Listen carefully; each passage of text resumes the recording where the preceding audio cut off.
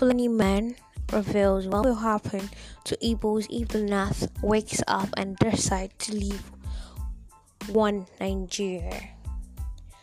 A few days after these Fulani men, Adamu Gaba was praised for speaking up on the activity of herdsmen in the northern part of Nigeria. He is coming with another controversy. This time around, he came from the heads of those always against Fulani people and the North in general.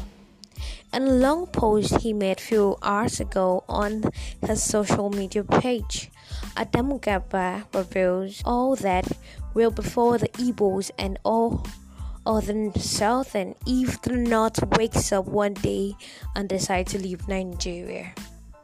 According to him, the North is the only region in Nigeria that particularly have everything, yet its people suffers the most. Mentioning how beneficiary this has won Nigeria is, he said that the North is the single largest supplier of raw materials in all Nigerian industry, from the food through agriculture and clothes to shelter through cement and other building materials available in the North blocks. After listening to all the natural resources found in the North, he went further to say that the North also controls the flow of the rivers Nigeria.